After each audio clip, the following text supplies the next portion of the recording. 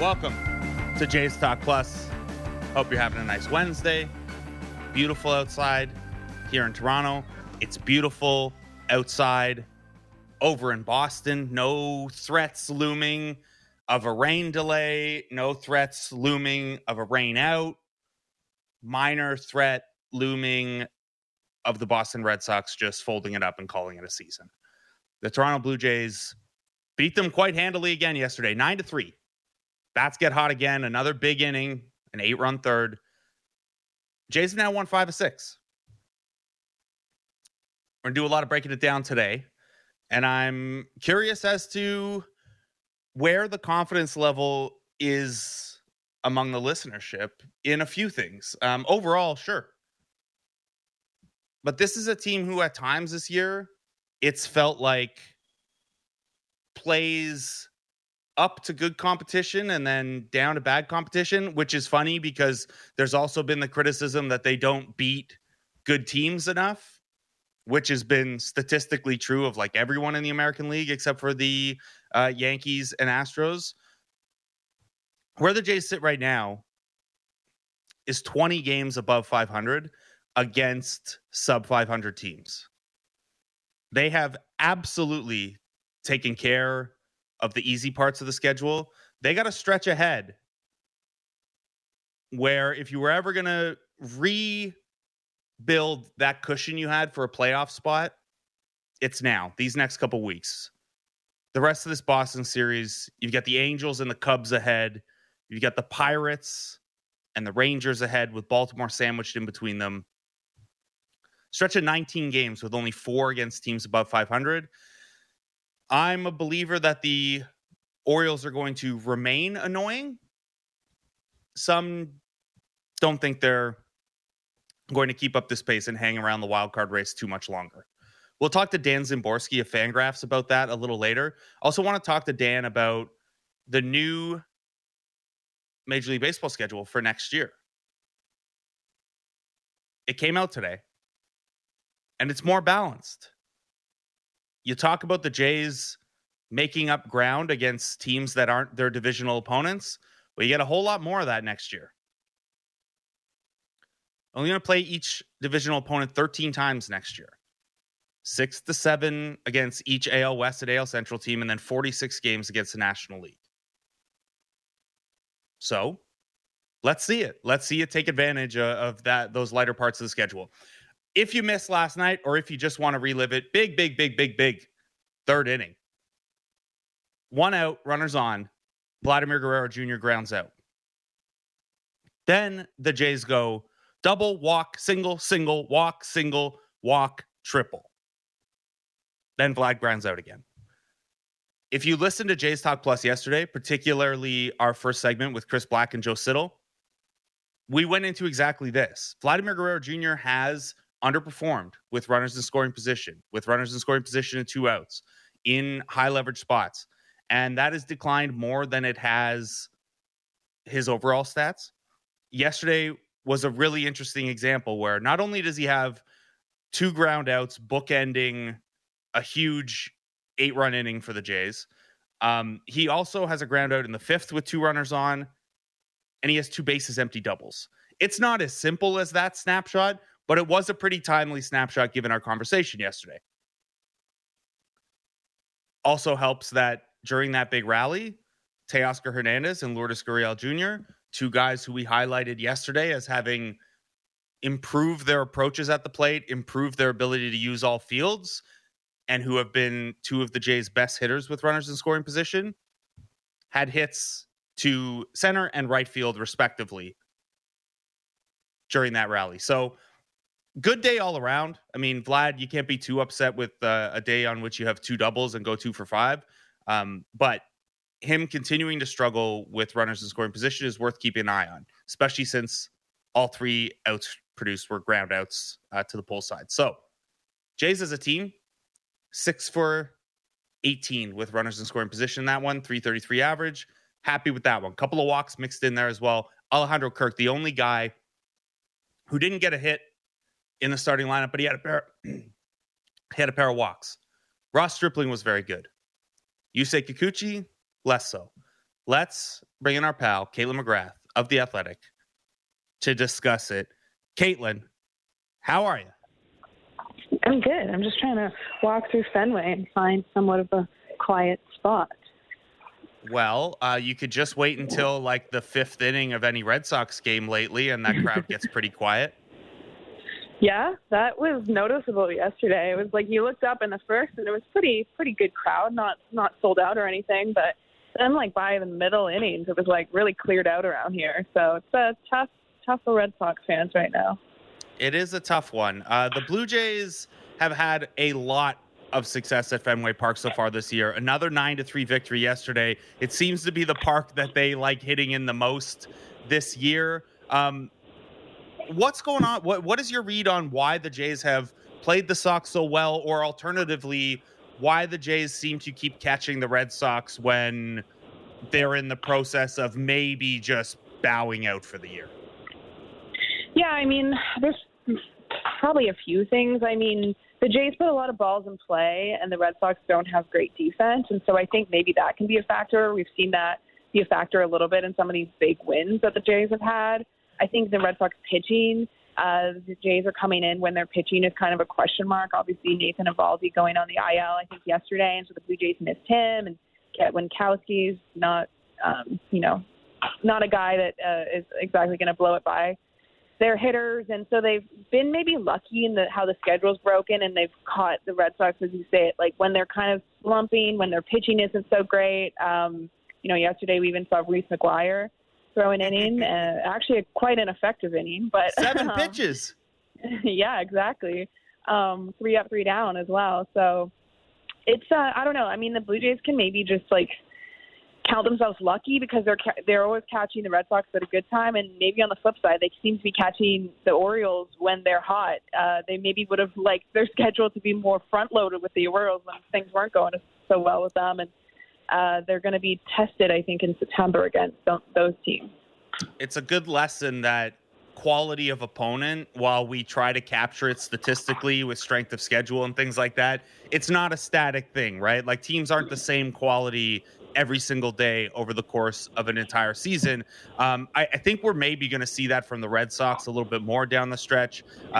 Nate Eovaldi and Eric Hosmer hit the IL. Chris Sale and James Paxton already there. It's Tanner Houck already there as well. Trevor Story. Do you think we're getting close to the point where the Red Sox do the kind of typical, okay, it's late in the year, we're out of it, it's time to give the Winkowskis and Bayos and Durans of the world more playing time? Like, they're 7 games back now and haven't played well for a while. Do you think we're inching close to that? I would think so. I mean, I would think they're almost already there, just a combination of their record and also just the injuries, the necessity that it is for them to play some of those guys. Like, their starting pitching, they don't have many other options, right? So, I think that I don't know that the Red Sox would ever do like a full rebuild or anything like that. I don't know what they're going to do next year. I'm not like close enough to the team to know that kind of thing, but certainly I think this year you might as well just play your young guys, get them experience. I think it's safe to say they're probably not contending for a playoff spot, and you give those guys experience, and maybe if you have a hot run, then maybe it's possible, but there's no harm really in just seeing what those guys can do and seeing how you can finish off the year. But I think at this point, you're even seeing some of those central teams potentially fall off. I mean, I guess the central division's always at play. I think Cleveland's like 3 games up now, which doesn't feel like a huge lead, but maybe it is in the central. But, I think down in terms of the wild card, like, I'm starting to think it's really just coming down to the 3 teams that are already in it and maybe Baltimore.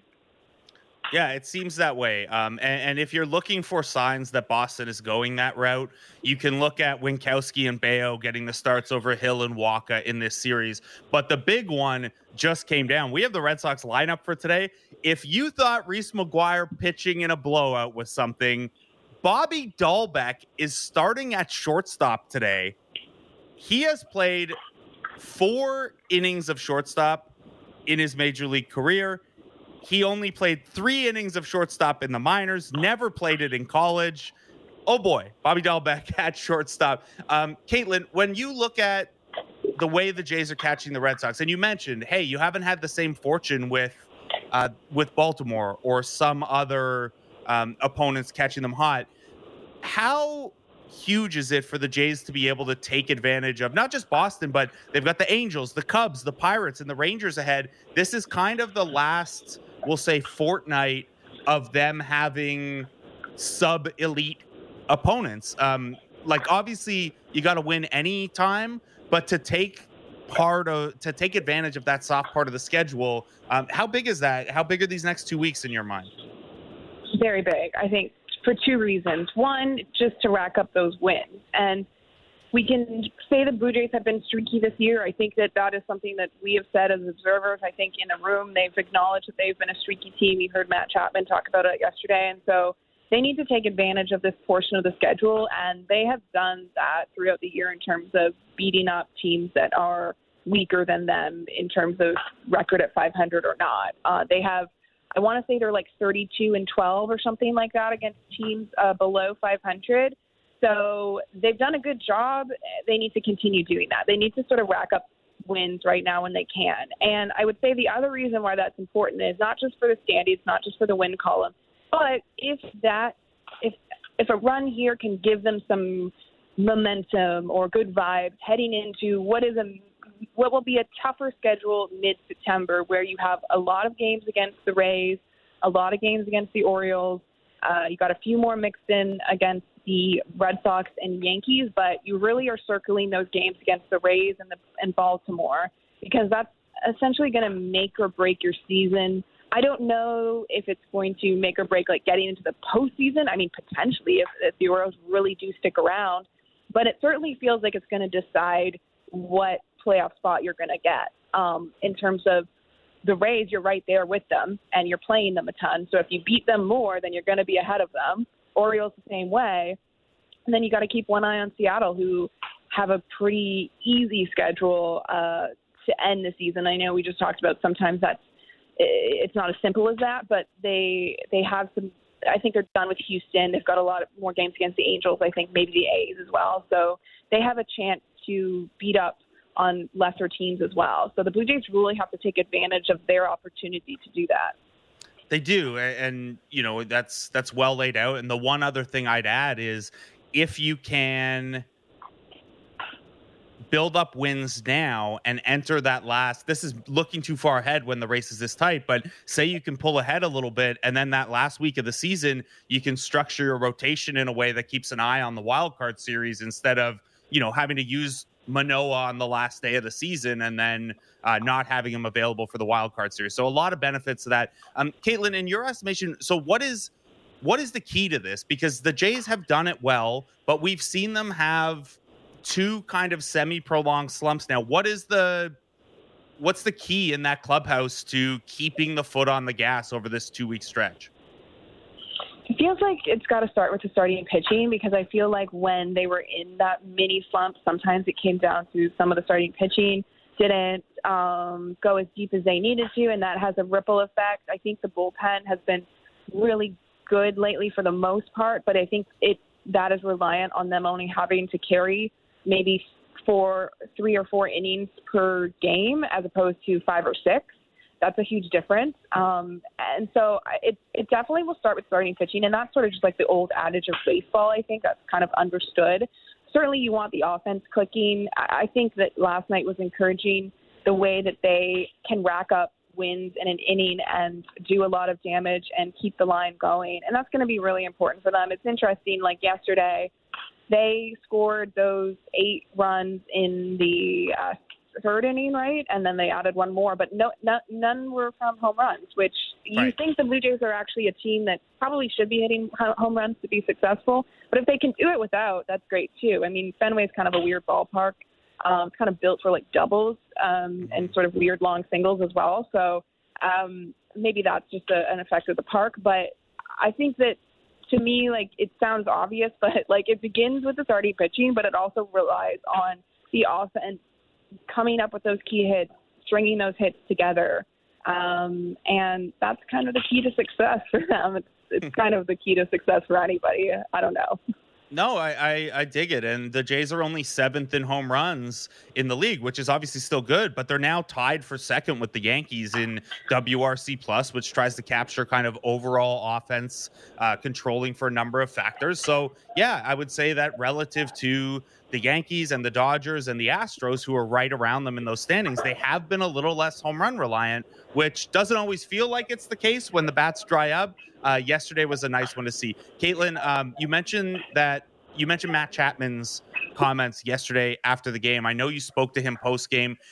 Do you get the sense that he's started to emerge as a leader in that clubhouse now that he has 2/3 of a season there and the comfort levels improved? Because it does seem to me, at least, anytime there's a moment in the infield, anytime you catch a moment in the dugout, Chapman's kind of always got his hand on someone's shoulder, is always talking to someone. It feels a little from the outside like he's become a part of the leadership dynamic. Yeah, I think so. I think that's a good read on the situation. You can kind of see that too. It feels like he's like the pitching whisperer sometimes too. Like he likes to, with certain guys, he tends to go to the mound sometimes. Like when he told Manoah stop throwing balls, and then Manoah was like perfect the rest of the game. Yeah, it's great advice. There's the times he's done it with Kikuchi as well. Maybe less successful with that advice, but yeah, no, I think that there's probably a few factors to it. You have to learn the clubhouse. He came in kind of mid spring training, or maybe early spring training, I guess it was, but obviously a shortened spring training, so you didn't have as much time to get to know everybody, and you're juggling a lot of things. You're getting to know the sort of the essential staff members and all that kind of stuff, and you're trying to get to know your teammates. And so there was probably a lot happening in the early stages of the season for him. Then things at the plate weren't going as well as he wanted them to. Looking at the numbers, often it felt like it was just really bad luck. Like all the underlying numbers, the metrics, the hard hit balls, all that stuff was really, really good. So it felt like maybe in the first half he was also having somewhat of a frustrating year. So you're trying to work through that. You're trying to work through your adjustments. And I think when you're a player and you're new to the clubhouse and you're also like maybe not like totally pleased with how you're performing, it's hard to also like handle the leadership role because there's just other things that you're focusing on. So I think that he's come into his own. He's looking more like the Chapman that, you know, he's maybe become at this point in his career. And I think that that has also helped him step up in terms of the leadership role because, you know, things are going well for him at the plate. Things are going well for him in the infield, which they always were. He's such an elite defender. And so, yeah, I think it comes easier to step into that leadership role when you're sort of less worrying about your own numbers and you don't want to be necessarily a guy telling everyone to play better if you're hitting below 200 or something like that. So I think it's a lot easier for him to fill that role and use that leadership experience that he has now that he's feeling more comfortable and he's looking more like the guy that the Blue Jays definitely thought that he could be. Caitlin, I don't want to look ahead past this stretch run to the playoffs here. However, I do have to look ahead to 2023 just a little bit. The new balanced schedule comes out, and we're going to talk throughout the show about some of the dates we're most looking forward to. You know, what is the new Seattle that fans will drive down for? You can text us what you like about the new schedule or don't like to 590. We'll get to those throughout the show. But Caitlin, a more balanced schedule, while acknowledging that Boston and New York are very cool places to go over the course of the season, this has got to be a traveling beat writer's dream, right? Freshening up all these destinations. Yeah, I mean, it's definitely, I looked at the schedule and thought, whoa, an 11-day, 10-game road trip to start the year in St. Louis. So, I mean, I guess that'll be the first time I'm in St. Louis, assuming that I'm still in this job. At that time, which I don't know, who knows? You never know in this industry, but hopefully I'll be making my way to St. Louis for the first time. And I assume the Rogers Center renovations played a role into that. The Blue Jays probably made a request just to give themselves some time. I mean, we all know just in our own lives, like you have to prepare for things taking longer than you think in terms of renovations. If anyone's ever remodeled a home or done anything, I think that's sort of a given. So I would say that was probably behind that. And so it's definitely an interesting schedule to start. I think that anyone in the AL East likes less games against the AL East because it's proving to be probably the toughest division right now. There's not really even a weak team at this point.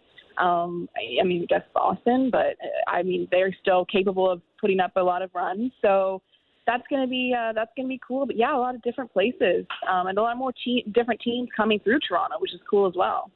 Yeah, it's great. Really looking forward to it. For now, though, Caitlin, you are in Boston once again. Thanks for taking the time out and enjoy tonight's game, the rest of your time in Boston. Thank you. Caitlin McGrath of The Athletic. Check out all her great work there, theathletic.com/MLB, or you can author tag for Caitlin McGrath. A lot of good stuff, some good quotes from Matt Chapman in her post-game piece from last night. I mentioned we're going to hear some of your opinions on the New Balance schedule or whatever. It's a mailbag day here at Jays Talk Plus. So you can send your texts in to 590-590 on the schedule, on the Jays' current stretch of play, on Ross Stripling, whatever you want. You got questions?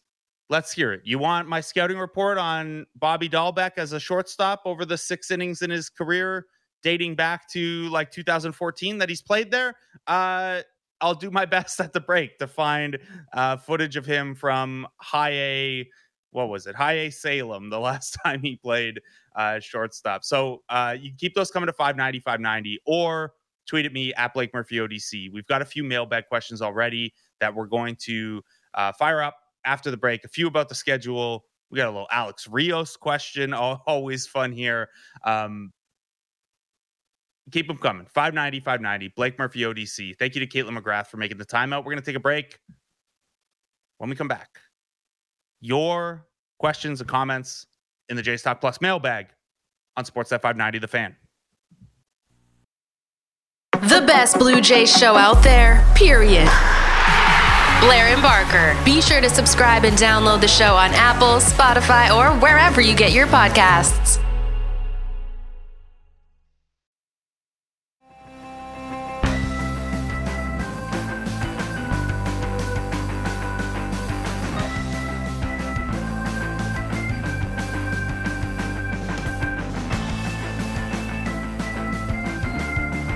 Welcome back to Jays Talk Plus. I'm Blake Murphy. It's a little band you might know called Alexis on Fire, a little mailbox arson. This is time for us to open up the mailbag. It's Jays Talk Plus. I'm Blake Murphy. Jays win last night, 9-3. Bats get going again. Ross Stripling, excellent again.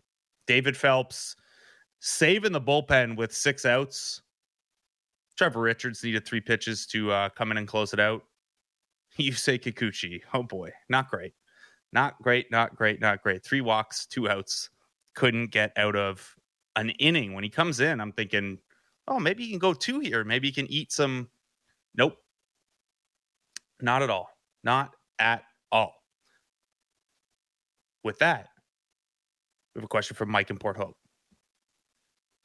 Will they not send Kikuchi down to free up a spot on the team when the rosters expand? 2 bullpen starts were not promising. He can't be on the bench if they don't trust him to pitch. Got to be someone ready to bring up. Great show. Shout out to your producers. Yes, shout out to JR and Andrew. And Derek's off this week, but Derek as well. Mike in Port Hope. I think they've got to revisit this.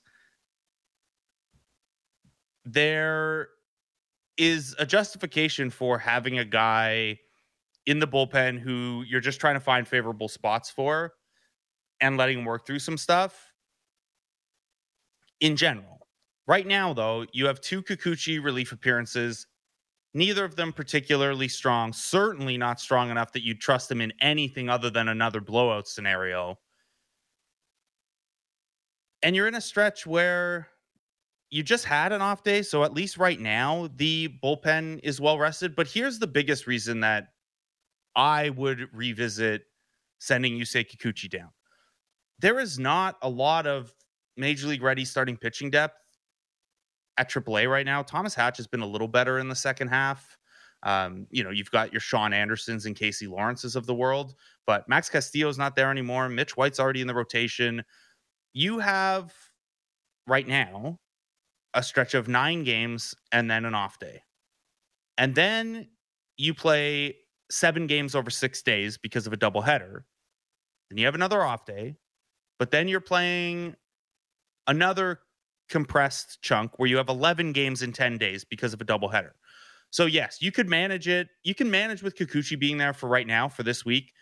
Maybe that's what they're looking at. And they're thinking, hey, another another off day and then another pitching spot when rosters expand September 1st, we can get through this part of the schedule, basically burning a bullpen spot on Kikuchi. Maybe that's what they're thinking.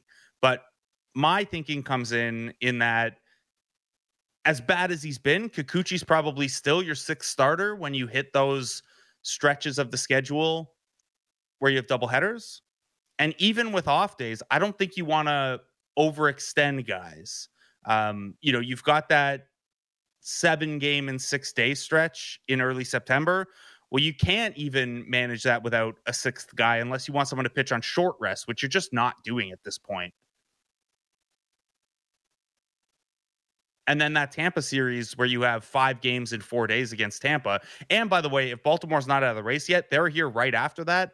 You're going to need a sixth starter in there, or you're at least going to need someone who can be a bulk guy on a bullpen day. And I don't know right now that there's anyone other than Yusei Kikuchi to do that. So how is that a justification for sending him down? Well, it's to keep him stretched out.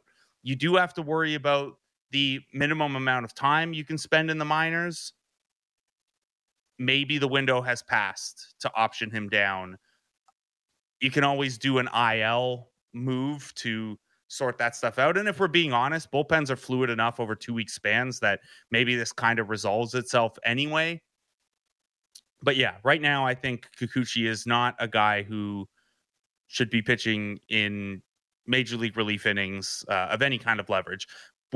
But he is also paradoxically their sixth starter. So I don't know. I don't know how you navigate those things, but there you go. Thomas Hatch, by the way, his ERA is down to 4.57 at AAA.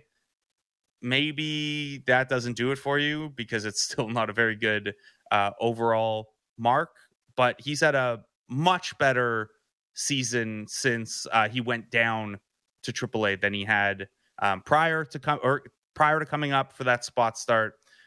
I'm still not a big believer in him being a starter, but like at the major league level, but he's allowed 3 earned over his last 3 starts, a couple unearned in there as well. But this is a guy who at one point his ERA was monstrous. It was 5.76 at one point this season. It was higher even earlier, but we're only looking at the kind of meteor parts of the season once we had a sample. And he's got that down to 4.57. So maybe he ends up being an option, if not Kikuchi. But yeah, this is going to be something to watch. And as Mike and Victoria says, Reese McGuire is a better reliever than Kikuchi. At least he got the message to pound the strike zone in a blowout. Pound the strike zone in a blowout. That's all you got to do. Someone who didn't sign there said, send a team of sports psychiatrists to figure out why he can't throw strikes. It's all in his head. You can't have a guy who can only come in blowouts in September. I agree with the last part. In terms of the psych stuff, I'm sure that if he's open to that, that's available to him. Like if you're a professional sports team in 2022 and you don't have mental skills coaches available for your players, you're probably behind. So I'd imagine that that's there, right? And you see it on his face. Someone tweeted at me yesterday, and I forget their name, so I apologize. But as frustrating as it is from the fan side, that's a very lonely place for Yusei Kikuchi to be on the mound like that, already having been moved to the bullpen and completely unable to throw strikes. So it's tough. I think those things are there for him if he needs them, but it's hard for us to say from the outside. Lots of Kikuchi stuff in the mailbag right now. Maybe we'll circle back to some of it. I want to get to some of the schedule stuff because it's a fun day. The 2023 schedule is out. Baseball does the cool thing where they let us know super, super early. In the NBA, we only found out last week when, the Raptors will be opening in a couple weeks here.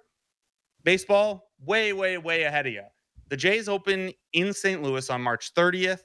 They have their first 10 games on the road, as Caitlin McGrath suggested earlier, probably because the Jays nudged Major League Baseball and was like, hey, we're doing some renos. We wouldn't mind starting the season on the road.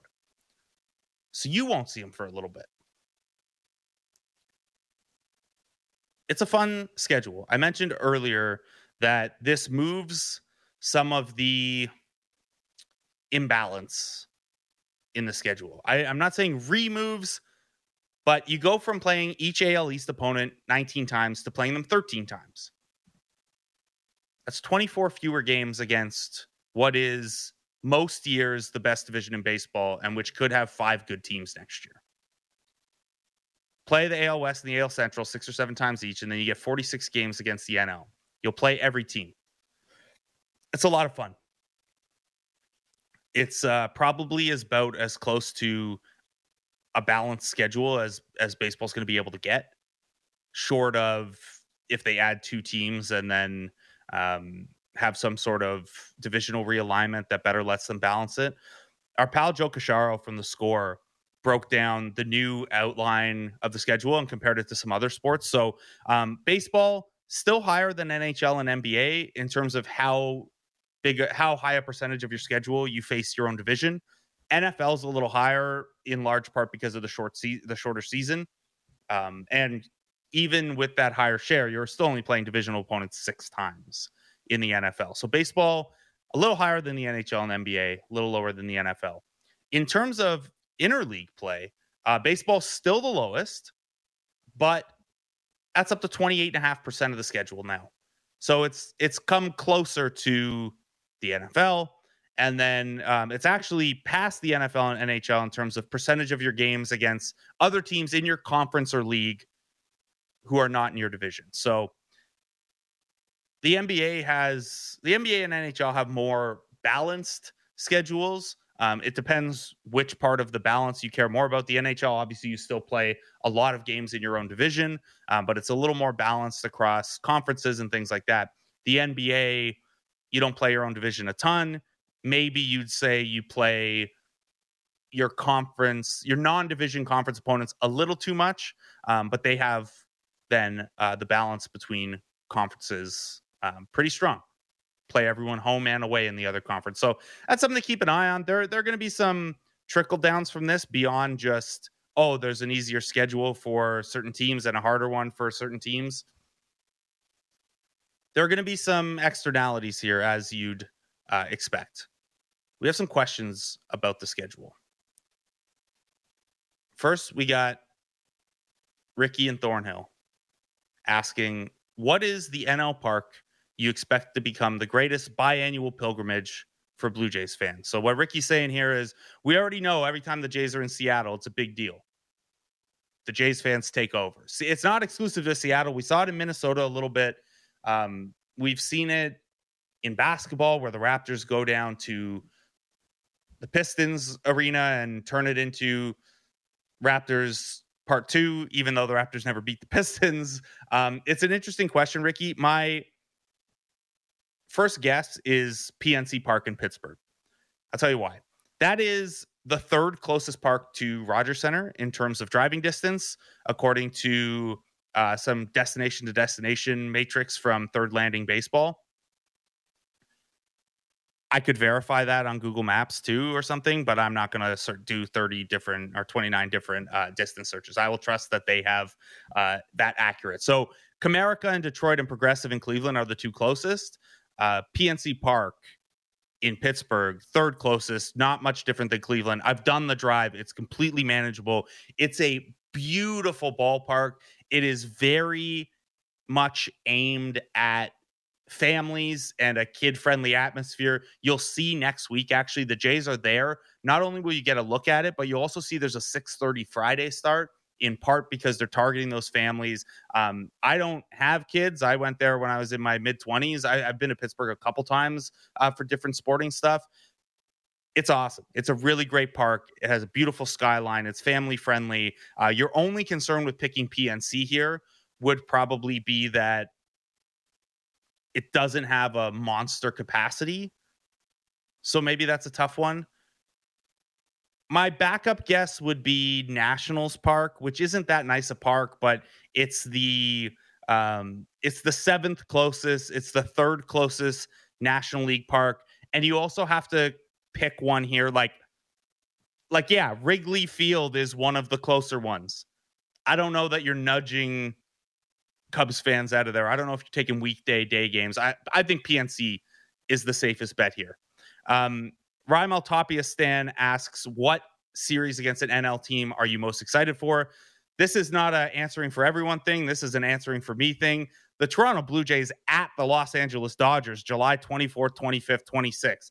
Dodger Stadium is one of just 7 I haven't been to. I'll tell you right now, if my boss is listening, I am going to find some way to weasel a work trip down there. You don't need to be on the road to do this radio show. For that one, I need to be. I haven't had the chance to go to Dodger Stadium still. One of the very few. So that's the big one for me. If you're a baseball historian fan, if you are, a fan of good baseball because the Dodgers are very good. I'm also a little curious about the Jays will start September in Colorado. It's always a little cool to see how your team's bats will play in Coors Field. Denver's a cool place. I'm less pushing to go to that one, although it's another park that I haven't been to. Those are probably the 2 that stand out the most to me. Let's keep the mailbag going. This NYP. Oh, this Andy P, maybe. Either way, Andy P or and YP. Thank you. He's listening from the UK. Thank you for that. I appreciate it. Taronovan Mitchell. Come on, man. You can't give me that name. But I'll answer your question anyway. Only because your pinned tweet is a Shai Gilgeous-Alexander in a Raptors jersey Photoshop. Are we scaling back on Vlad's ceiling after this season? Reasonable question, but the way you phrased it, I would say no. And the reason you can't scale back on Vlad's ceiling is because we saw it last year. He was second in MVP voting. That just happened. Maybe that's not the baseline you want to continue forward with, but that we just saw the ceiling. We're a year removed. There are some things he has to work on, some approach changes, some, he's not a finished product. He's 23 years old. But no, the ceiling's not getting lowered because we saw the ceiling last year. And if you looked at second in MVP voting and 48 home runs, 111 RBI, 123 runs, a 300, 400, 600 slash line, and you were like, no, do more, that might have been a you thing. Like, certainly you could have hoped that his first half of last season was able to be repeated over a whole season. But I still think, a 6-win version of Vlad is last year. And I don't know if he were hitting better this year, obviously if he were hitting better this year, he'd be on a better pace. But my point was going to be that he has improved as a defender this year on top of that.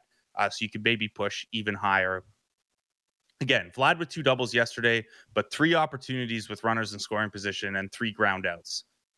If you missed our discussion with Chris Black and Joe Siddall about it yesterday, it was one of my favorite of those segments on the year where we went into not just how different opponents are attacking Vladimir Guerrero Jr. in those situations and what Vlad's doing with them, but also, from Joe Siddall's standpoint, what he's seeing from Vlad at the dish. Why sitting on certain pitches in those situations, hoping to drive one, maybe causes you some errors in terms of swing and miss or rolling over a pulled ground ball. Go check that out. We also talked about Lourdes Gurriel Jr. and Teoscar Hernandez being good in those situations, and you saw them come up big yesterday. One follow-up from Chris Black, by the way, who you can follow at Down to Black. He texted me this earlier. We talk about chase rate, which is the percentage of pitches outside the zone that a team swings at. Over the first 40 games this year, the Blue Jays were 22nd in the league in chase percentage. So that means they swung the 8th most frequently at pitches out of the zone. They were 16th in weighted runs created plus, which again tries to put everyone on the same scale, adjusts for a number of factors. So you're 22nd in chase, 16th in WRC plus. Over the last 81 games, they've cut that chase rate down and are 6th in avoiding outside the zone swings. Guess what place they are in WRC plus? First over the last 81 games. It's not as simple as don't swing at bad pitches and your offense will be elite, but it doesn't hurt. It doesn't hurt at all. By the way, a note from producer JR, another series to maybe look forward to, July 18th to 20th next year. Fernando Tatis Jr. coming off that suspension. We'll see. That could be a buzzy series. Or who knows? Maybe they go out and get shortstop reinforcements after Bobby Dahlbeck looks amazing at shortstop today.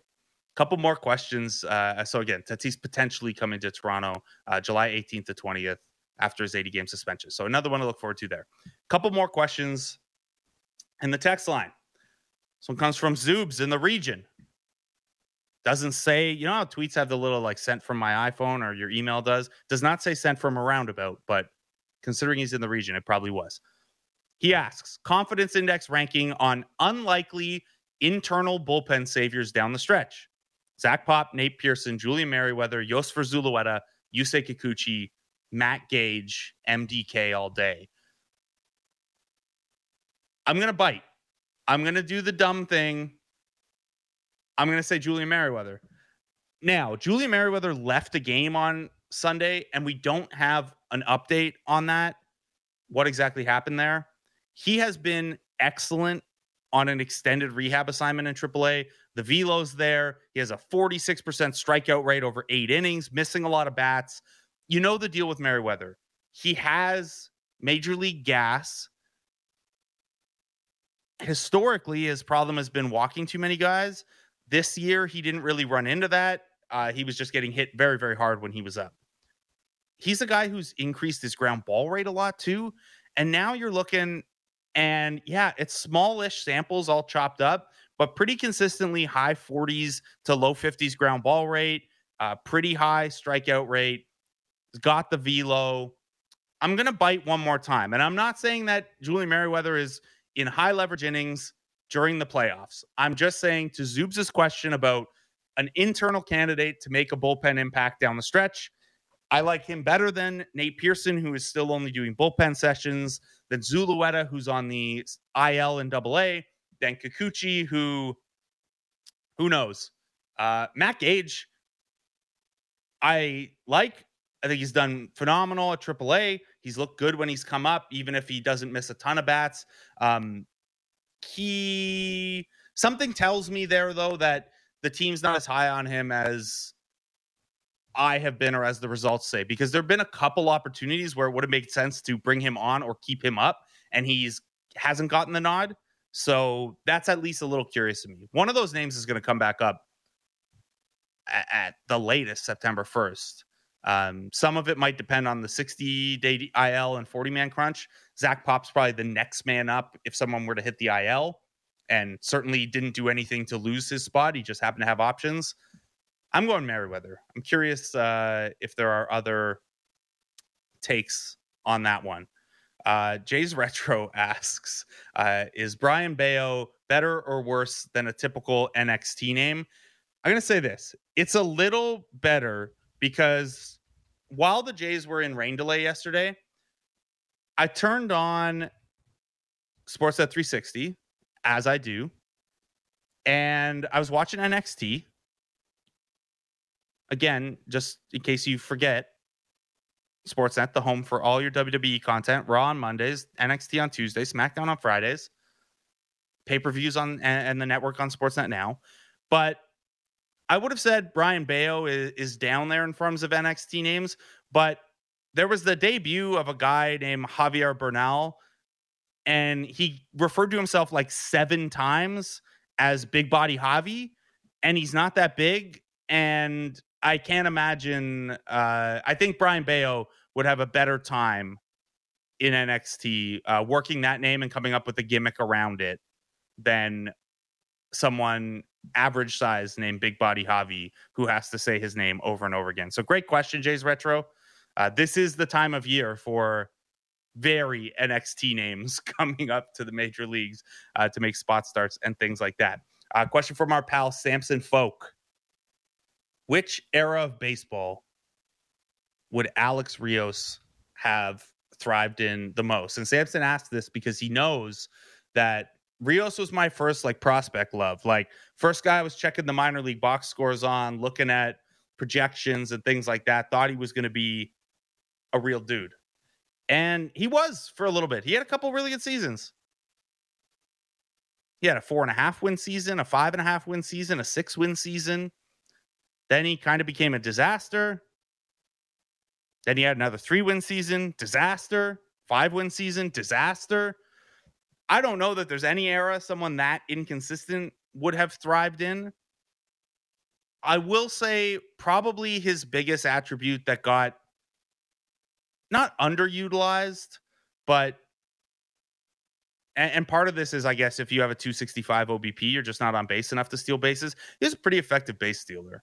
And I don't know that he always had the green light. And I think maybe people slept on the speed because he was 6'5". He looks like a big guy. So maybe an era where there's a little more emphasis on the running game. And yeah, I also think I think back sometimes to Jesse Barfield's ridiculous outfield assist numbers in right field and wonder if maybe a guy like that has a slightly better time further back when there's less stats and video on him for throwing guys out. Not that Rios had a cannon of an arm, but he was pretty solid out there in right, and maybe a little less so when they gave him the whole nod in center. So I don't know. I want to say late 80s, early 90s, maybe the 20 home run, 30 double, 30 steal guy always had a place in baseball, but the sub 300 OBP guy unfortunately went out of vogue. So thanks for that question, Samson. Sorry, I don't have a deeper answer. A couple more before we take a break and talk to our pal Dan Zaborski of Fangraphs. AJ in Brampton asks, would I give Ross Stripling the qualifying offer? So for anyone who doesn't know, Ross Stripling will be a free agent at the end of this season. And one thing the Blue Jays can do to insulate themselves against that is give him a qualifying offer. Now, what that is it's a 1-year deal worth the average salary of the 125 highest paid players in the league.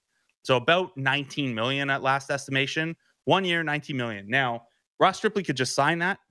He could be like, look, I have not had a career where I've made a ton of money. I would like this 1 year payday, and I'm betting on myself continuing this even further.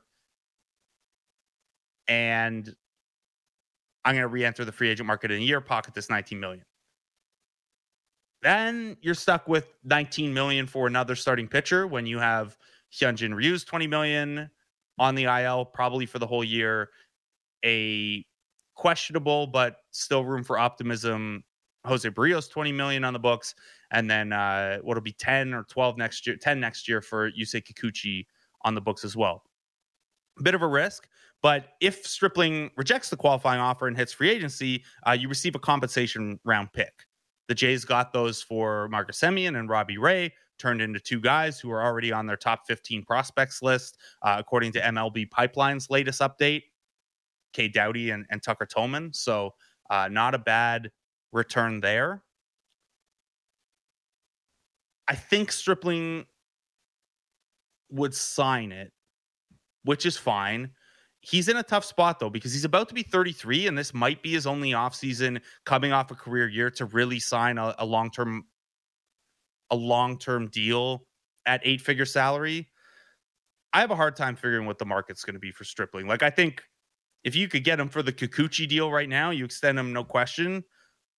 But he might have suitors who are more willing to let him pitch a third time through the order and are willing to pay for that. There might be suitors who, want to tell him, hey, no longer are you a swingman. You're locked in. We believe in you, and we're going to give you either 3 or 4 years, even though you're 33, or we're going to give you 2 years, but up that annual salary because we think you're going to keep this up for at least 2 more years. He's a very tough guy to figure out. Not a lot of guys who are about to turn 33 having career years enter the free agent market. So hard to find some precedent there. That's a really interesting question, AJ. We'll keep an eye on that one. And then Paul in Kingston asks, if there were a 3-game playoff tomorrow, I start Gausman, Manoah, and Stripling. Do you agree? I think they would probably still go Barrios.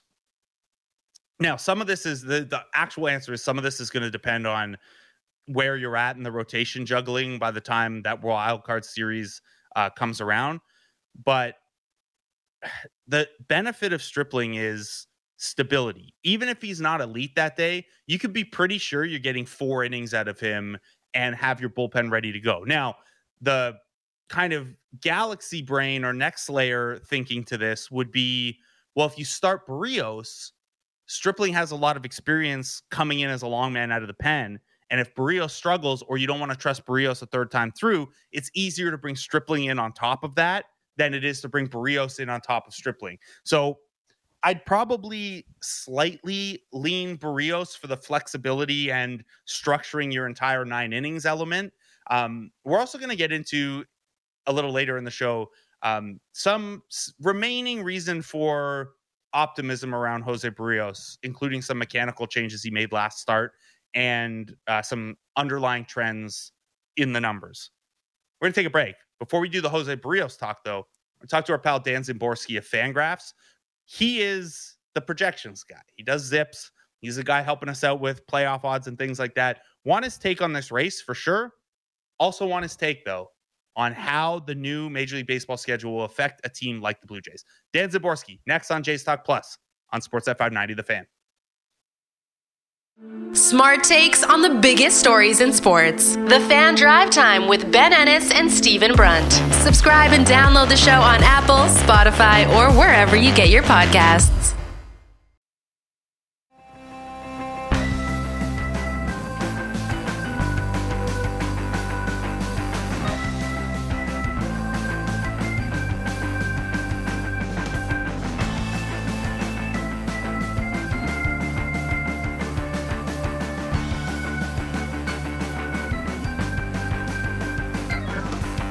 Welcome back to Jays Talk Plus. I'm Blake Murphy, Cake Murphy, as it were. If you're listening on the podcast, you will not get that reference. But check out the Spotify playlist, Jays Talk Plus, to hear all the songs we play on the show and my nonsensical 5-second thought on them as we come at a break. And if you're not listening on the podcast, subscribe to Blue Jays Talk wherever you get your podcasts. Dan Szymborski of Fangraphs joins us now because with the new 2023 MLB schedule, we find out that the Blue Jays are headed to Cincinnati in August. Now, we could look at that as a cool Joey Votto against the Jays game. We could look at that as a cool Joey Votto returns to Cincinnati as a member of the Jays game. But the most important thing here is Cincinnati's drivable from Toronto. Dan, we got to get the ins and outs we have to revisit the ins and outs of this Cincinnati chili situation for the fans who are going to make that trek. What do you got for us, man? What's the PSA? What's the scouting report? Let's just say I'd rather listen to cake than eat Cincinnati chili. Cincinnati chili, for those who haven't had it, is this chili has chocolate in it, not like a bitter Mexican chocolate, but kind of a sweet chocolate. It tastes a little like pumpkin pie filling because that's kind of what you want your spaghetti to taste like. I mean, your chili to taste like. And then they serve it over spaghetti for some unknown reason. Yeah, you can get it over these terrible hot dogs that they call conies that look like nothing I've ever had in New York. But they really like it over spaghetti for some reason, and I don't know why. It's troubling. It is troubling, and we've talked to you about it before, so I don't want to belabor the point, but as we look around at, baseball fans are going to have more occasion to visit different stadiums to follow their favorite team now. That's one of the impacts of the new schedule. What's your initial take? Obviously, you haven't looked at all 162 games for all 30 teams, I don't think, but your initial take on the new schedule now that we see what a more balanced approach looks like. I think it makes a lot of sense simply because in a league where you have so many wild cards, it doesn't make sense to have heavily unbalanced schedules.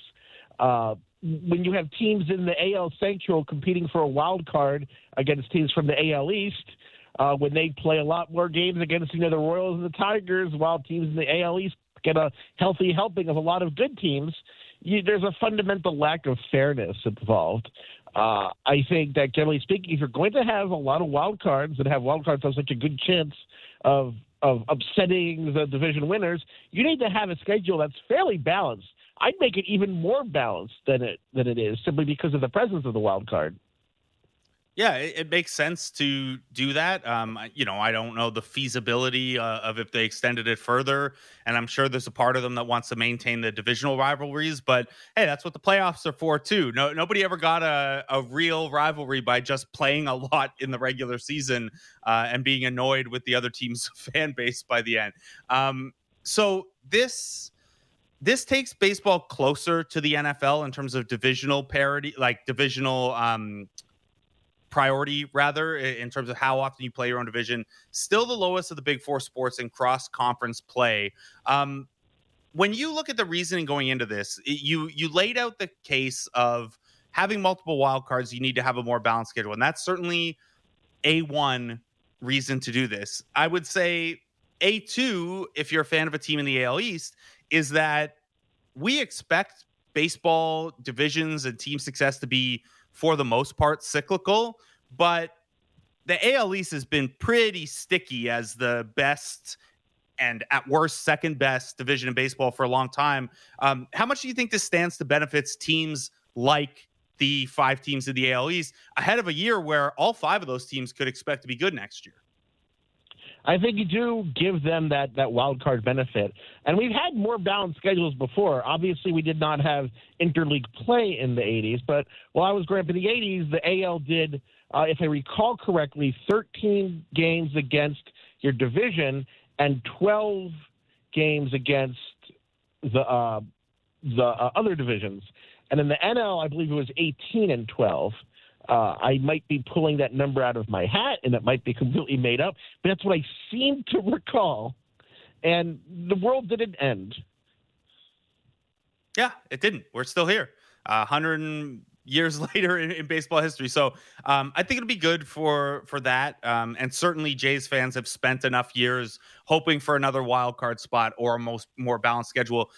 Dan, when you think through what this is going to look like, are there any, like, kind of, for lack of a better term, externalities that stand out to you or that crop up where, hey, we did this to fix this, and this, but maybe it creates a little bit of an issue here? I think you do get an issue of travel time. You are going to have kind of longer trips than you would otherwise. That means teams on the East Coast will have more trips to the West Coast. But again, I mean, growing up in the 1980s, they did that before. The world didn't end. Planes have not slowed down as far as I know. I'm not an aviation expert, but I think that the possible negative consequences are fairly small. But, we sometimes have nasty surprises with some things in baseball. Yeah, we sure do. And, it'll be funny. The AL East will underperform next year, and we'll all be like, here it's around, oh, no, we should have had more games against the AL East. The Red Sox are 19 easy wins. So speaking of schedule, you wrote the other day about the compressed schedule that we're facing for the playoffs. And that includes a 1-2-3, no day off, no travel wildcard round, and a championship round that could include 5 consecutive game days. The Jays can't look ahead to that championship round yet. They can only look at the wild card round. But bigger picture, what are you seeing when you look at how a 1-2 day off, 3, 4, 5, 6, 7 series could play out differently than series we've seen from the past with more rest? I think it'll make more of a difference in kind of very like micro-analysis and in a few very specific situations based on a certain injury or a certain player or a certain game in which the bullpens had to go, 8 innings or something. I think those are the ones that we're not going to really know until we get there. I think when you're talking about in the aggregate, it's probably a pretty small issue. I tried to model it last week and looking at what the difference between teams is having to use, more fourth starters, stretch their bullpen a little longer. And just the 2 extra games, the differences between the teams, they just weren't large enough to make just a huge difference when you're looking at it 2 months from now. But when we actually get there and say we're in a playoff and so-and-so tweaks his leg and is going to miss a start, then all of a sudden that missing off day can be huge. We just won't know which games those will be until we actually get there. Right. So we've touched on a little bit that I mean, we've expected the wild card series would only take place over 3 days. We've expected for a while now, because of the Yankees' gap at the top of the AL East, that if the Toronto Blue Jays make the playoffs, it's going to require a 3-game series in the first round to get through. When you, whether in the data or just kind of hypothesizing about this, any 3-game series in baseball is going to be something close to 50-50. It's just too short a sample. But what are some traits at the team level you would be looking for to say, hey, that team has a little bit better of a shot of taking a 3-game series than a team in a vacuum? Well, generally speaking, when you get into a very short series, the shorter the series, the more important the strength at the top of your rotation is. Your lineup doesn't generally vary that much day to day, especially when you're talking your 9 preferred players, of course, or matchups. But generally, the lineup is more stable than who the starting pitcher is. And when you're starting a game, the difference between Kevin Gausman pitching or Yusei Kikuchi pitching is pretty big, and the biggest difference between games. So in a 3-game series, the team that has the stronger top 3, even if overall they have a weaker rotation, even if their 4th and 5th starters are very weak, that team will have an advantage in a 3-game series. Yeah, and then I would guess then there's I don't know how you would model this really, but a pretty heavy emphasis on this next stretch of games for all of these teams, because if you can build a cushion as the number 1 wild card team, you could more deliberately set up your wild card rotation, right? Yeah, if you have a playoff spot locked up before say a week before the end of the season, you can start looking forward, because we know what dates these games are going to be played on. There's no going to be a change in schedule except for weather, because now when teams are tied, they're all tiebreakers. We don't have any game 163s or game 164s, which makes me sad, but it does make the planning a little easier. I think that given the difference between team quality, you really want to get your top starters in the shorter the series. So that 3-game series is the most important to set up. So you mentioned while you were talking about the gap in starting pitcher between, hey, what does it look like if you can set it up versus what does it look like if you're in triage mode and you got to fight to the finish just to get there? And you mentioned Yusei Kikuchi. I saw you tease this a little bit in your latest Fangraphs chat, Dan. Is Zips finally ready to give up on Yusei Kikuchi? Not give up, but it's definitely quite worried. You look at his peripheral data, and last year, some of his plate discipline data didn't really support the high walk rate. But this year it does. That, of course, is pretty bad news. He's gotten legitimately worse since last year from a command standpoint. And maybe a stint in the bullpen will kind of clear that up. It wouldn't be the first pitcher for that to happen. But right now, you can't really trust him in any kind of high leverage inning. And it's kind of a reset and see where they stand next year, I think. You cannot even trust him in a low leverage spot, Dan. He the early returns, 1 2/3 innings out of the bullpen, 4 walks. So not the greatest of starts in that regard.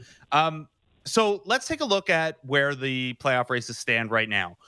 Based on Fangraphs playoff odds, and again, you always have to take this stuff with grains of salt, and one of the things we have to keep in mind is that, our brains don't do the best job with probabilities and contextualizing those. So when you hear 5% or 90%, that can tend to feel like 0% or 100%. But having said all that, right now, the Jays are half a game back of the Tampa Bay Rays, but they have about a 3.6 percentage point better chance of winning the division based on that model.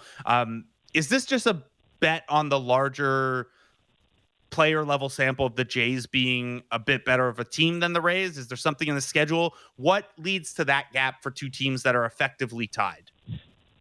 Well, both the Fangraphs probabilities, which use Zips and Steamer, and my probabilities, which use just Zips and they use it in a different manner, both see the Blue Jays as clearly a better team than the Rays. One of the things I like to remind people of is if you go back to the start of June, when the Yankees, had a .700 winning percentage, the Fangraphs rest of season's roster strength for the Yankees actually still had them slightly behind the Blue Jays in expected winning percentage. Obviously, it didn't see them playing below 500 as they've been. But if you go back to June 1st, the Fangraphs playoff probability saw the Blue Jays going forward as a 576 team and the Yankees as a 551 team. So generally speaking, the projections have liked the Blue Jays quite a bit, and certainly better than the Rays. Fangraphs has tended to have the Rays like a little above 500. Zips does it a little differently and uses a different manner to calculate depth and has them more in the 540 range.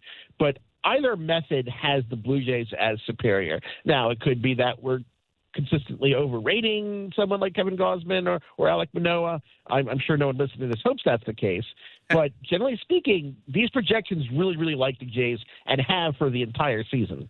There's also a strength of schedule component. The Jays have, based on just opponent record, the rest of the way, a 485 strength of schedule remaining win percentage. Now, team quality isn't static. You can catch teams at a good time, catch teams at a bad time. But when you look at this, so the Jays are just started a 19-game stretch, Dan.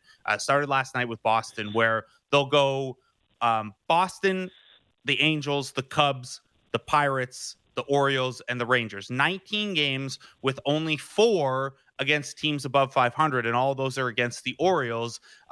If the Jays are going to lock up the top wild card spot, how important is this this next kind of 19 game stretch? Like this late in the game, how incumbent is it for them to make hay while the sun's shining, so to speak?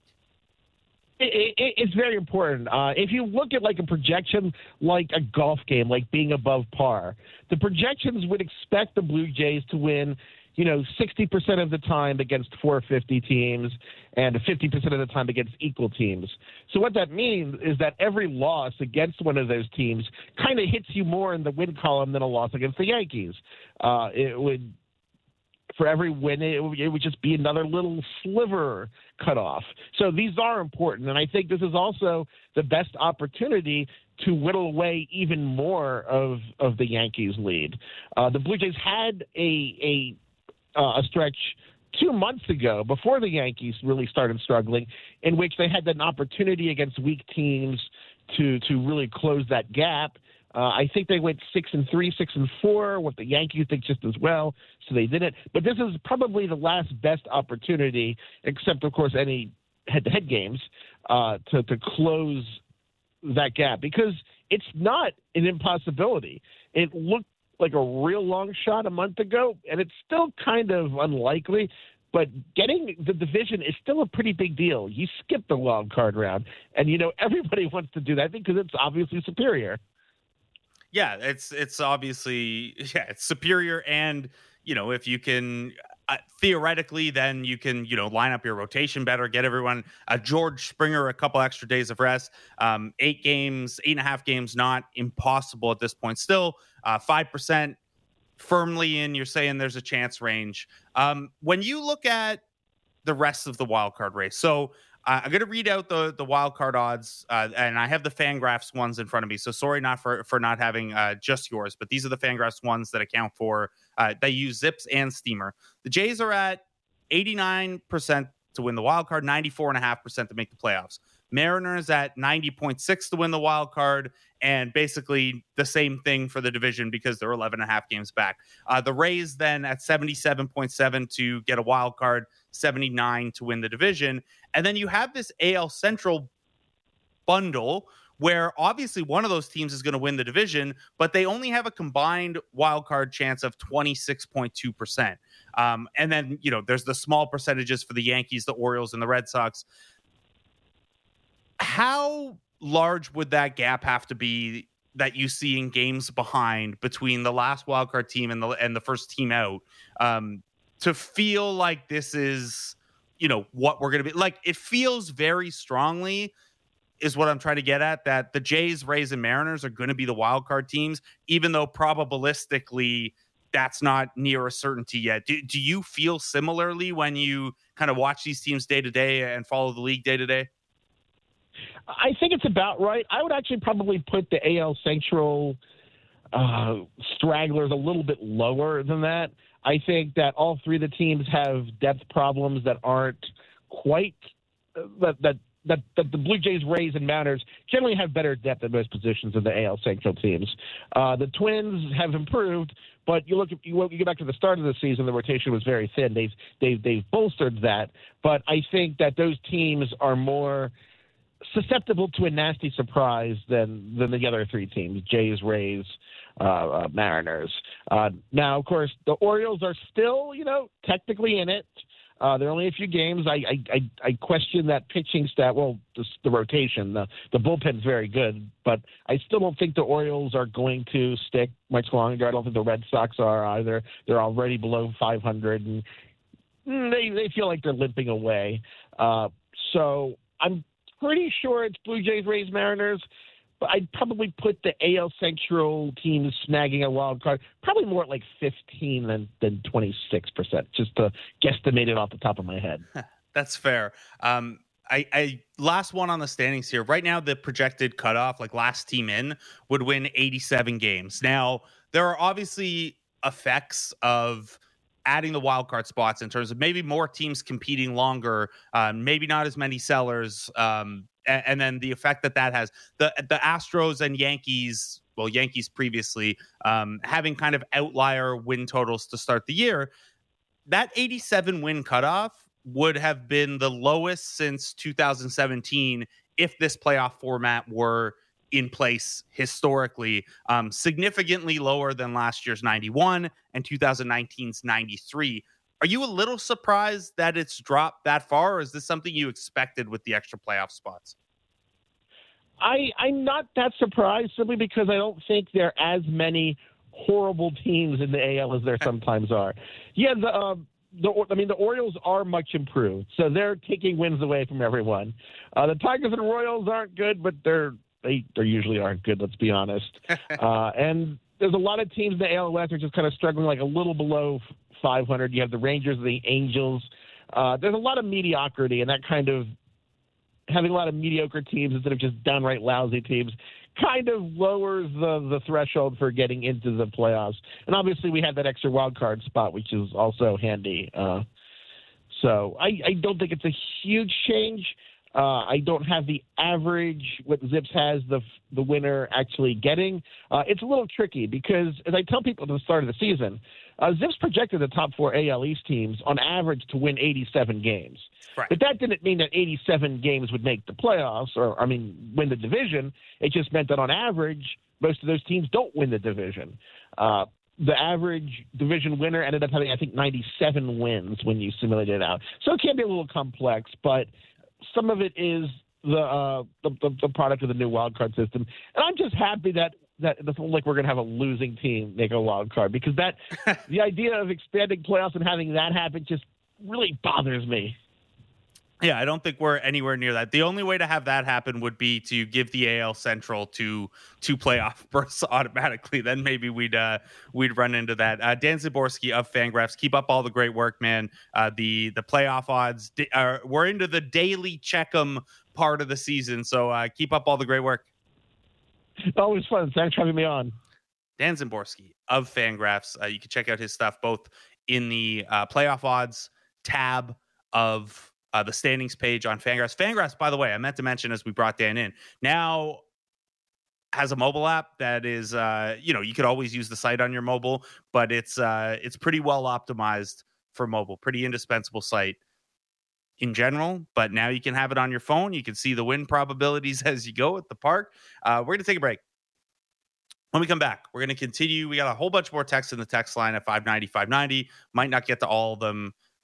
So I apologize for that. We are also going to tee up tonight's game. We have the lineups. We have the scouting report on Brian Bayo. We have some mechanical changes to look at from Jose Barrios. All that's next on Jays Talk Plus on Sportsnet 590 The Fan. The best Blue Jays show out there, period. Blair and Barker. Be sure to subscribe and download the show on Apple, Spotify, or wherever you get your podcasts.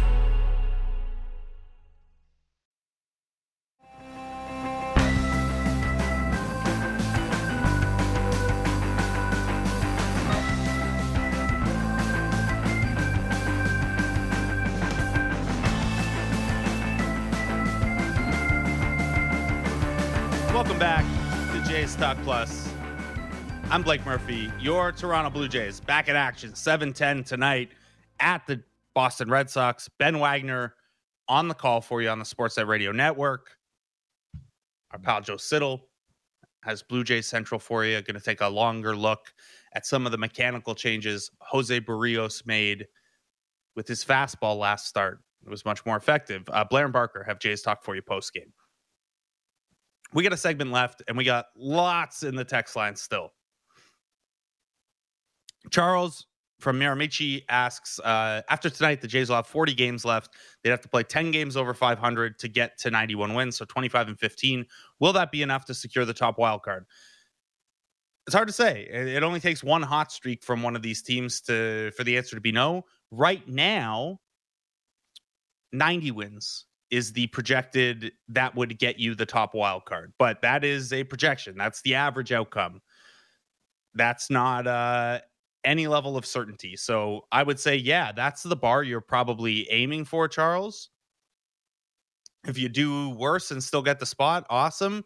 But these next 19 games or next 18 games, because one's in the books already, are really important. You're not going to, it's basically the last of the easy part of your schedule for the year. So get after it. Chuck from Oshawa with a long one. He came to the realization weeks ago that this is something you can't predict because none of the pieces are playing consistently. And if they make it, you have no idea what to expect any given game. I mean, that's true, but that's baseball. Look at the New York Yankees.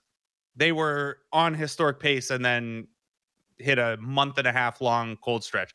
The Boston Red Sox bookended one of the hottest stretches in baseball this year with two terrible half seasons, basically. Everyone's up and down. I actually, at the offensive side, I tried to graph this out the other week, and the Jays, in terms of rolling 10-game average offense using OPS, on base plus slugging, no, not really any more up and down and variable than the average team. Now, it can feel that way a little bit because the highs are so high, and at times they look like the best offense in baseball, and statistically, they have been over the last 81 games. But yeah, that's a lot of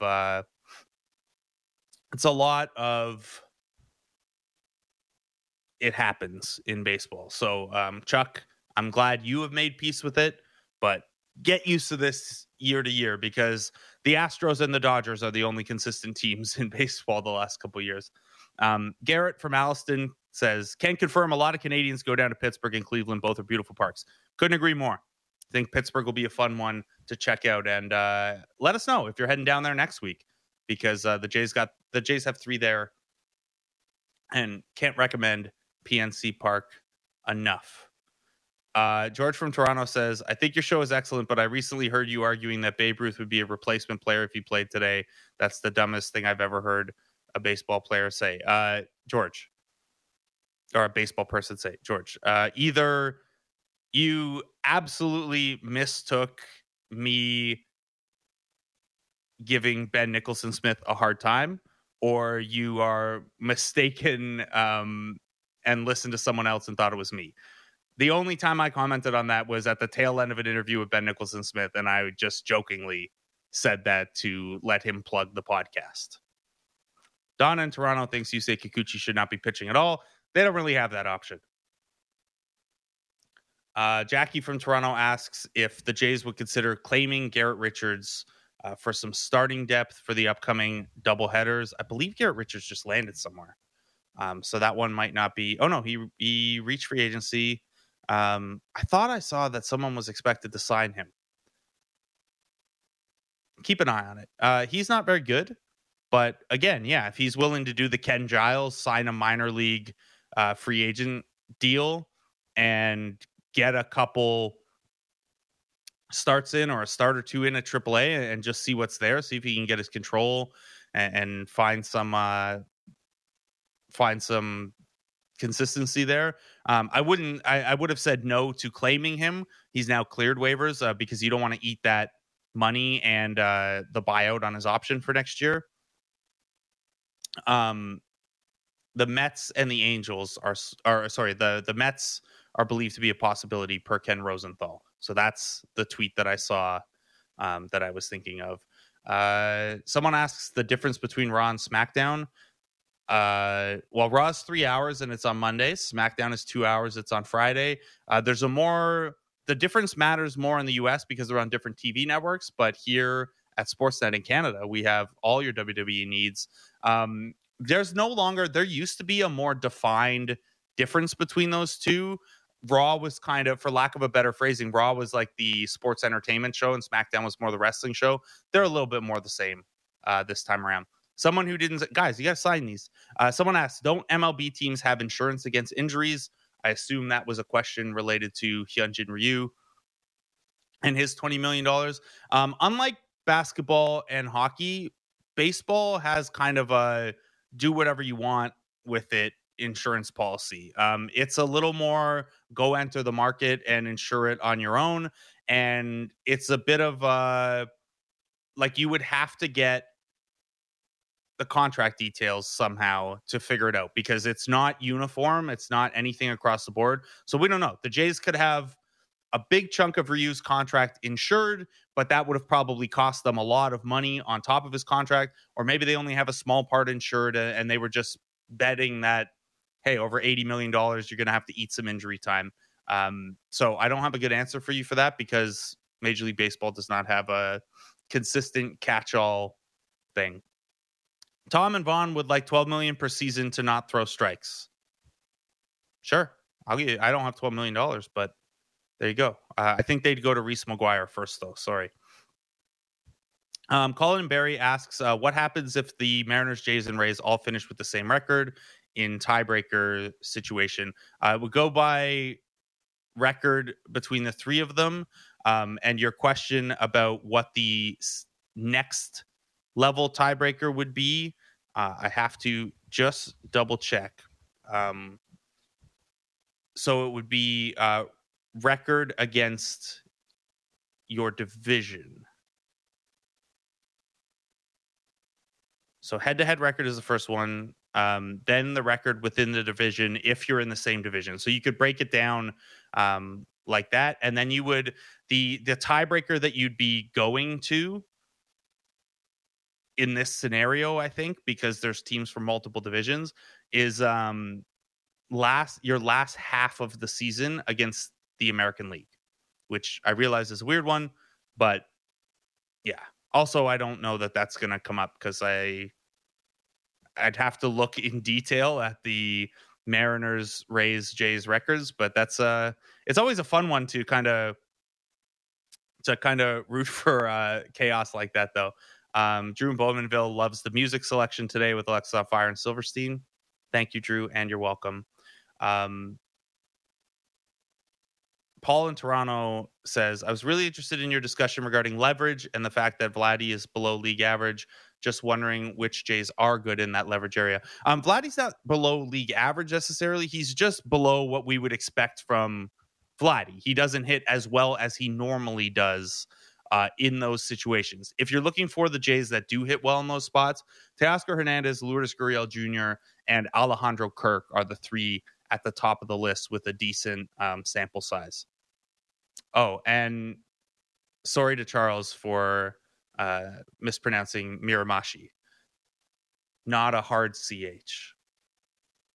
Sean in Toronto asks if I can explain the MLB playoff format. Sure can. So the three division winners make the playoffs. The three teams with the next best record, so the three wild cards, make it in. The two teams with the best division record, the two division winners, rather, with the best record, so the Yankees and the Astros in all likelihood, they get a bye through the first round. Then the three wild cards and the AL Central winner play in best of three wild card series. So if you are the top wild card team or the AL Central winner, you'll host that 3-game set. Winners go on to face the Yankees and the Astros, and then it's best of seven standard playoff format from there. Jay from North York says Tampa Bay are a much better team now with Margot and Ramirez back, not to mention a bunch of their bullpen arms. They were able to maintain a wild card spot even with their injuries. Seattle's much improved from the deadline. The worst thing that can happen is the Jays finish second in the wild card and you have to go to Tampa for 3. Yeah, Tampa is not a place that I mentioned a stat last time the Jays played at Tropicana that the gap between teams struggling on batting average and balls in play in a specific location, like the Jays at Tropicana, are just way, way worse than any other team at any other park. It makes no sense. Makes no sense at all. Tim from Alliston says Jackie Bradley is going to be so important down the stretch. His championship pedigree and experience is immeasurable late in the year. And guess who's starting in Toronto again today, or starting in Boston, rather. Center field in Fenway again today is Jackie Bradley Jr. No, George, that was not me discussing Babe Ruth with JD Bunkus. That must have been someone else, or it was a jokey conversation or something. But no, Babe Ruth would be a monster at any time. We just have to see him. I mean, the other thing with these things is like when you're transporting guys across generations, you'd have to assume he has access to all the same tools that guys today have as well. So you'd take all that natural skill and then give it sports science and StatCast and all that other good stuff and see where he ends up. So, yeah. No, it was not me chirping Babe Ruth, at least not in any serious way. Let's take a look at tonight's game. Again, 7:10 first pitch. Ben Wagner on the call for you. Brian Bayo makes his fourth career Major League start against the Blue Jays. Whether he gets to go long or they hook him quick for Rich Hill, we'll see. It seemed like the Red Sox were a little worried to pitch Rich Hill in this series because of the lefty-righty situation. Rich Hill has not been effective this year. The Jays don't hit lefties super well, especially junk balling ones for whatever reason. So it'll be interesting to see how long a leash Bayo has and if and when Rich Hill comes in. Bayo, you might remember, was the number 3 prospect in Boston's system heading into this year. Top 100 prospect overall, still just 23. And he was dominant in AA and very good in AAA this year. He has been destroyed at the major league level. His swinging strike rate and his strikeout rate cut in half from his minor league numbers. Now, that's just a 5-game sample and just 3 starts. And the component metrics think he's been fine. His fielding independent pitching and his expected ERA, the StatCast metric, say he's been fine. But he has 8.47 ERA. There's some poor fortune there because he has a sky-high ground ball rate and has been hammered on batting average of balls in play. I would counter that with he also hasn't allowed a home run. And if you're going to give a guy the benefit of the doubt for some batted ball stuff, you also kind of have to look at, well, he has been hit pretty hard and nothing's left the park. So all those singles and doubles might stop, but the homers might come. Part of the reason at least he hasn't given up home runs is that he has a pretty good sinker. 96, 97 miles an hour, some real good sink to it. He throws it about 40% of the time. Monster ground ball pitch. Having said that, it has been hit very well for average so far. What does that tell us? Usually guys with a good sinker, a good splitter, need something good to play it off of. It might be a little too predictable on its own if you can sit on it. He also has a pretty good changeup. It's gotten 37% swing and miss rate on it, 8 miles an hour of separation from the sinker. And where those two play off each other well is that they tunnel well vertically. He lets them go from the same kind of height, but his arm can drift on the changeup. So you can maybe pick up the changeup if you're looking for it. And there's not a huge degree of velocity separation there. So keep an eye on that and how well he's mixing those pitches together. He also has a slider and a fastball. They've been rocked pretty hard, but again, we're talking small samples here. It was all he'll throw all 4 of those pitches at a decent volume between like 18 and 38%. The Jays saw Bayo not that long ago. July 24th, he went 4 innings, gave up 5 earned on 9 hits, 2 walks, 2 strikeouts. Jays hit 9 of 20 against him in addition to those 2 walks. Pretty good. Vlad, George Springer, Raimel Tapia all had 2 hits. Teoscar Hernandez and Danny Jansen were the only guys to go 0 for. They were both 0 for 2 with a strikeout. Bayo has modest platoon splits in the minor leagues this year, That hasn't been present at the major league level because everyone's hit him, and it wasn't really present last year in the minors. So I don't think you have to worry too much about the righty-lefty stuff. And if Rich Hill's going to follow him today as expected, then you're really not worried about it too much because there's a lefty coming in shortly after. Here's how the Jays are going to line up against Bayo. George Springer back at the top of the order, designated hitter. Vladimir Guerrero Jr., Lourdes Gurriel Jr., Alejandro Kirk catches again and hits cleanup. Teoscar Hernandez, Bo Bichette, Matt Chapman. That's the top 7. Get fairly used to it unless it's a Kirk off day. Whit Merrifield gets the nod at second base. So you have Biggio and Espinal joining Danny Jansen on the bench. And then Jackie Bradley Jr. gets the nod, hitting 9th and playing center field. Good game yesterday. Knows that Fenway outfield really well. So that leaves Raimel Tapia on the bench too. Only the one lefty in there. But again, we're not too worried about that with Bayo and if Hill's following. That's the Jays team that'll line up behind Jose Barrios. Good step forward last game. It's a little hard to know when it's a full-on Jose Barrios is looking better and turning around, or when it's just a blip, because Barrios has been pretty up and down. We've told this tale a couple times. He had a worse ERA than Kikuchi there, 5.39 ERA, but the Jays are 9-5, or he's 9-5. The Jays are 17-7 when he starts. A lot of that is run support or good fortune, good timing. But he's also had, of his 24 starts, 14 of them have been league average or better by Baseball Reference's game score.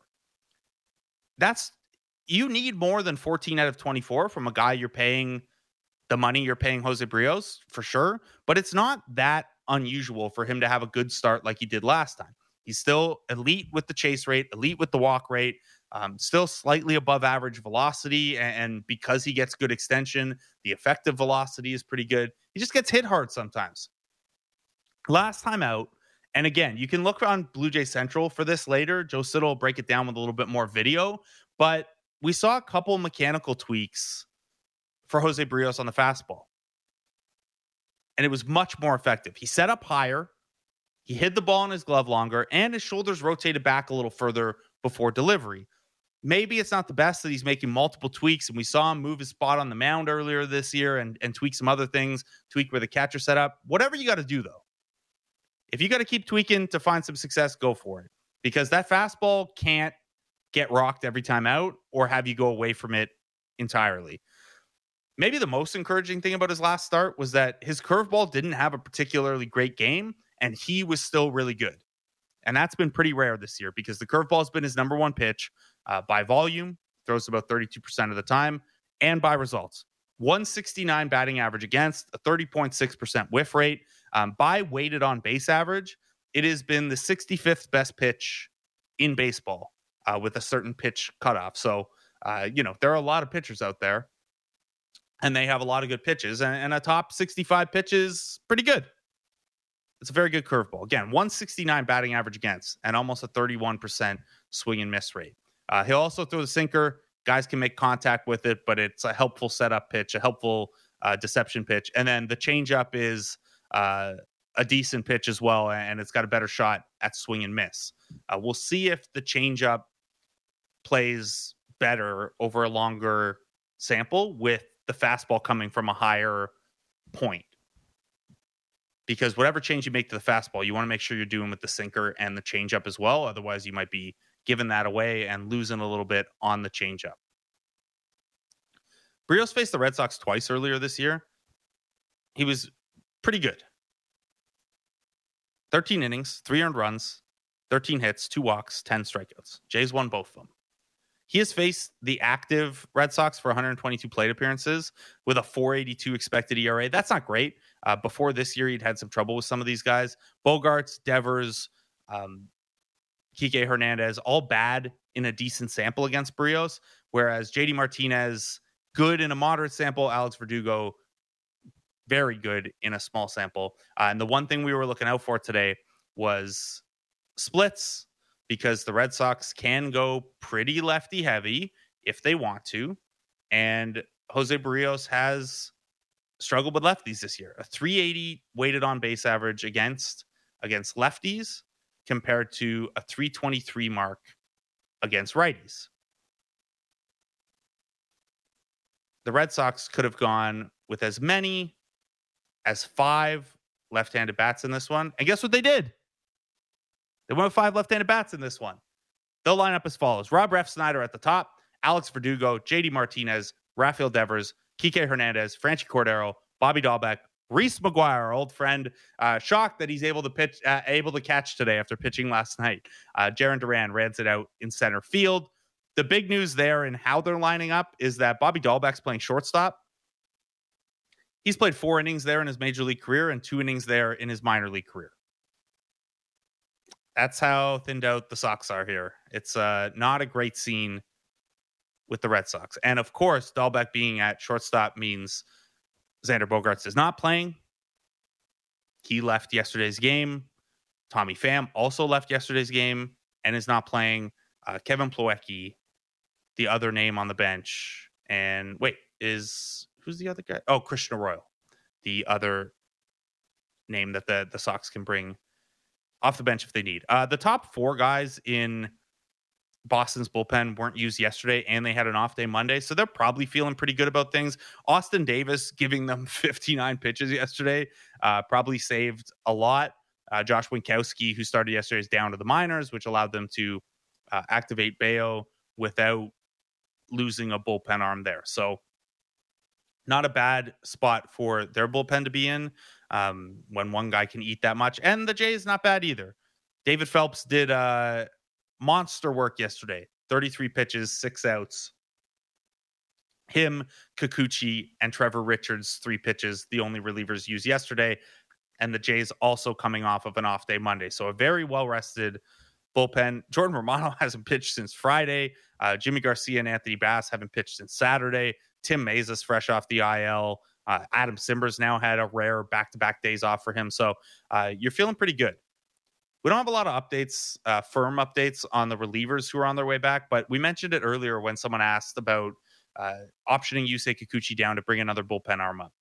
Not only do you have Zach Pop, Trent Thornton, and Matt Gage down there, Gage and Pop, who have been pretty good at the major league level, Thornton, who can give you a little bit of length. You also have Thomas Hatch pitching better of late, and Casey Lawrence, who's been very good at AAA all year, even if he hasn't really impressed at the major league level. You have all of those guys who you could call on if need be. You also have Nate Pearson doing another bullpen session today as he tries to work his way back from a lat issue. You have Julian Merriweather, who hopefully we'll get an update on at some point after he left Sunday's game, who has had 6 rehab appearances and has looked very good. You also have Taylor Saucedo, who was in Toronto to be reevaluated and is possibly close to his way back as well. So that's a lot of bullpen arms. It's not, I hesitate to use the Marlowe, it's one of them good problems, because none of those names are sure things. That's a lot of guys who, if they're the last or second last guy in your bullpen, you're okay with churning them through, but no one who's going to pitch in high leverage. But it's still good to have those options. 6 weeks left in the season or so is an eternity for bullpens. And there's a real possibility that the Jays are going to have to do some back-end churn because the schedule does get so compressed a couple of times with those 2 doubleheaders and not a ton of off days the rest of the way. Mention it again. The Jays are in the... Christian from Guelph asks why I hate Babe Ruth. He couldn't hit a ball out of the Guelph Royal Stadium. I'll tell you that much. I'm telling you that much. There are a couple more questions in the text line. Sorry, we're not going to get to all of them. And yes, to that person who said, if you put Thornton in, you may as well give up. Yes. Not my favorite of leverage spot guys, but he's a depth piece that they like more than, the numbers like. So Jays, in action again tonight, Boston Red Sox, Jose Barrios against Brian Bayo. The top 7 in the lineup are where you'd want them. Ben Wagner on the call for you on the Sportsnet Radio Network, starting at 7:10 first pitch. Blair and Barker have you for Jays talk for you post game.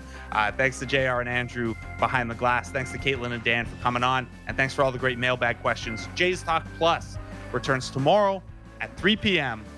on Sportsnet 590 The Fan.